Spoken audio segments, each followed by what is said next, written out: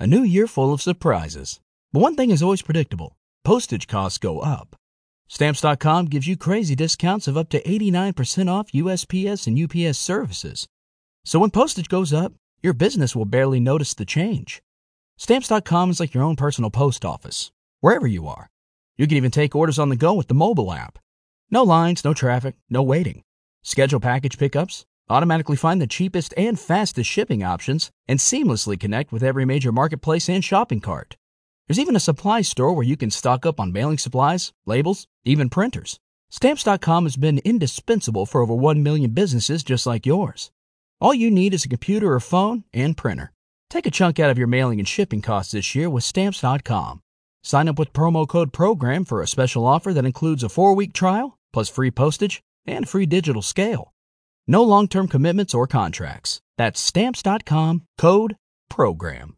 Judy was boring. Hello. Then Judy discovered ChumbaCasino.com. It's my little escape. Now Judy's the life of the party. Oh, baby, mama's bringing home the bacon. Whoa, take it easy, Judy. The Chumba life is for everybody. So go to ChumbaCasino.com and play over 100 casino-style games. Join today and play for free for your chance to redeem some serious prizes. ChumbaCasino.com. No purchase necessary. Void where prohibited by law. 18 plus terms and conditions apply. See website for details. Carpenter's Mate 2, Gunner's Mate 2, Carpenter's Cruise 1, Cook 4, Cook's Mate 1, Quartermaster's 4, Able Seaman 33, Marines, Lieutenant 1, James Scott, Sergeant 1, Corporals 1, Drummer 1, Privates 8, total 81. I had all the reason in the world to be perfectly satisfied with the choice of the officers. The second and third lieutenants, the lieutenant of marines, 2 of the warrant officers, and several of the petty officers had been with me during the former voyage.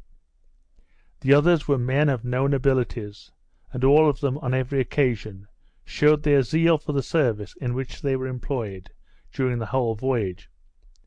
In the equipping of these ships they were not confined to ordinary establishments, but were fitted in the most complete manner, and supplied with every extra article that was suggested to be necessary. Lord Sandwich paid an extraordinary attention to this equipment, by visiting the ships from time to satisfy himself that the whole was completed to his wish, and to the satisfaction of those who were to embark in them. Nor were the Navy and Victualling Boards wanting in providing them with the very best of stores and provisions, and whatever else was necessary for so long a voyage. Some alterations were adopted in the species of provisions usually made use of in the Navy. That is, we were supplied with wheat in lieu of so much oatmeal, and sugar in lieu of so much oil, and when completed, each ship had 2 years and a half provisions on board of all species. We had besides many extra articles, such as malt, sauerkraut, salted cabbage, portable broth, saloup, mustard, marmalade of carrots, and the inspiciated juice of wort and beer. Some of these articles had before been found to be highly antiscorbutic, and others were now sent out on trial or by way of experiment. The inspiciated juice of beer and wort, and marmalade of carrots especially. As several of these antiscorbutic articles are not generally known, a more particular account of them may not be amiss. Of malt is made sweet wort, which is given to such persons as have got the scurvy, or whose habit of body threatens them with it, from 1 to 5 or 6 pints a day, as the surgeon sees necessary. Sauerkraut is cabbage cut small, to which is put a little salt, juniper berries, and aniseeds. It is then fermented, and afterwards close packed in casks, in which state it will keep a good long time. This is a wholesome vegetable food, and a great antiscorbutic. The allowance to each man is 2 pounds a week, but I increased or diminished their allowance as I thought proper.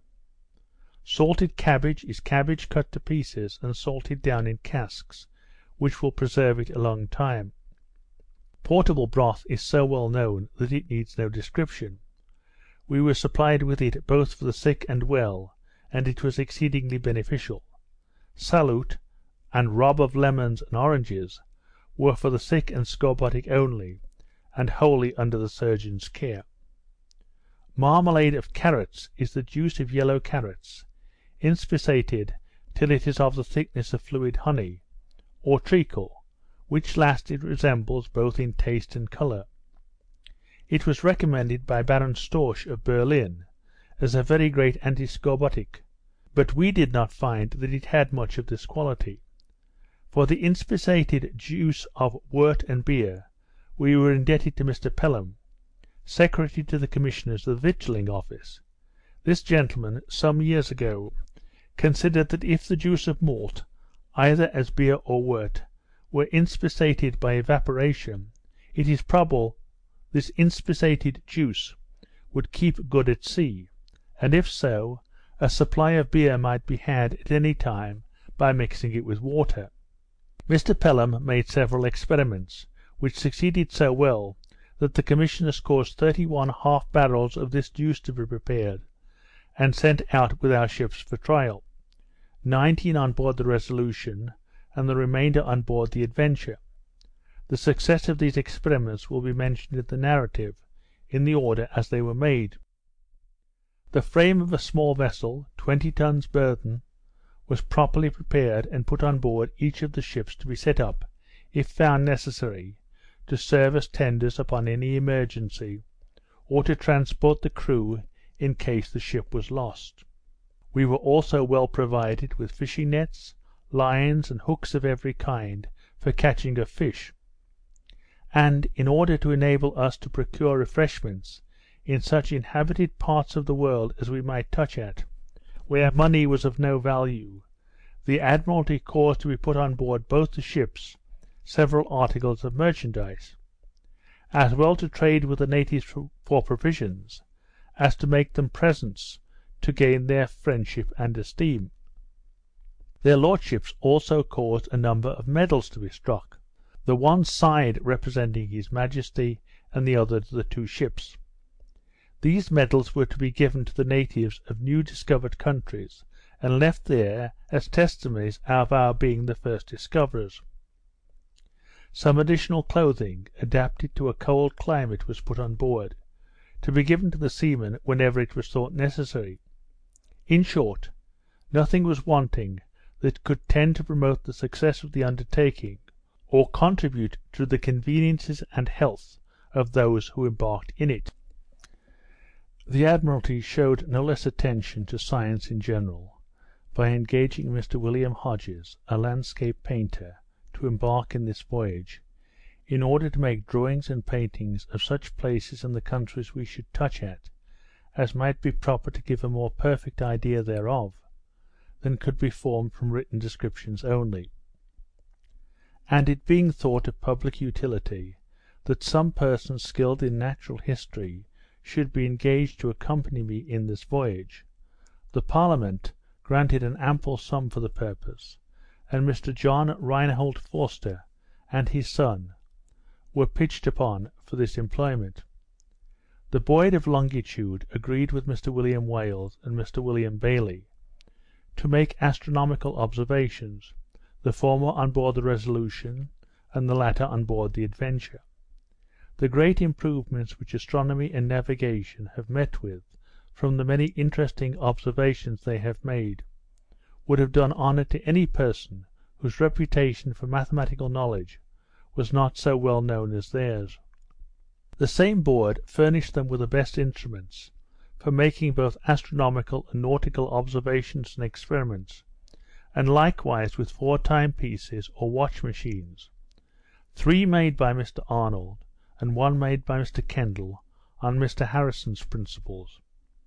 A particular account of the going of these watches, as also the astronomical and nautical observations made by the astronomers, has been before the public, by order of the Board of Longitude, under the inspection of Mr. Wales. Besides the obligation I was under to this gentleman for communicating to me the observations he made, from time to time during the voyage. I have since been indebted to him for the perusal of his journal, with leave to take from it whatever I thought might contribute to the improvement of this work. For the convenience of the generality of readers, I have reduced the time from the nautical to the civil computations, so that whenever the terms A.M. and P.M. are used, the former signifies the forenoon, and the latter the afternoon of the same day. In all the courses, bearings, etc., the variation of the compass is allowed, unless the contrary is expressed. And now it may be necessary to say that, as I am on the point of sailing on a third expedition, I leave this account of my last voyage in the hands of some friends who, in my absence, have kindly accepted the office of correcting the press for me, who am pleased to think that what I have here to relate is better to be given in my own words than in the words of another person, especially as it is a work designed for information and not merely for amusement, in which it is their opinion that candour and fidelity will counterbalance the want of ornament.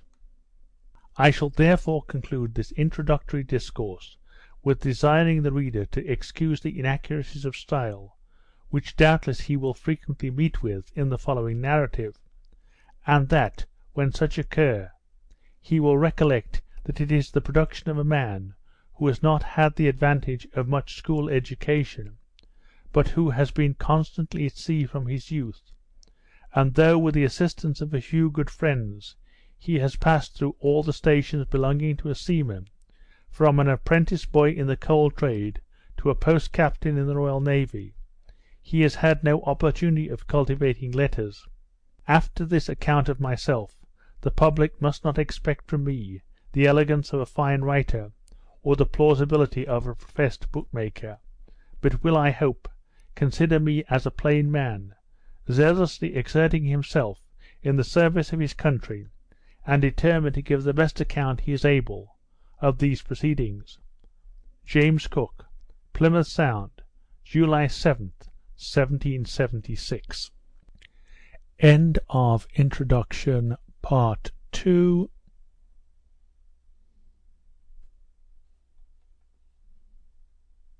With the Lucky Land Slots, you can get lucky just about anywhere. This is your captain speaking. We've got clear runway and the weather's fine, but we're just going to circle up here a while and get lucky. No, nothing like that. It's just these cash prizes add up quick. So I suggest you sit back, keep your tray table upright, and start getting lucky. Play for free at LuckyLandSlots.com. Are you feeling lucky? No purchase necessary. Void where prohibited by law. 18+ terms and conditions apply. See website for details.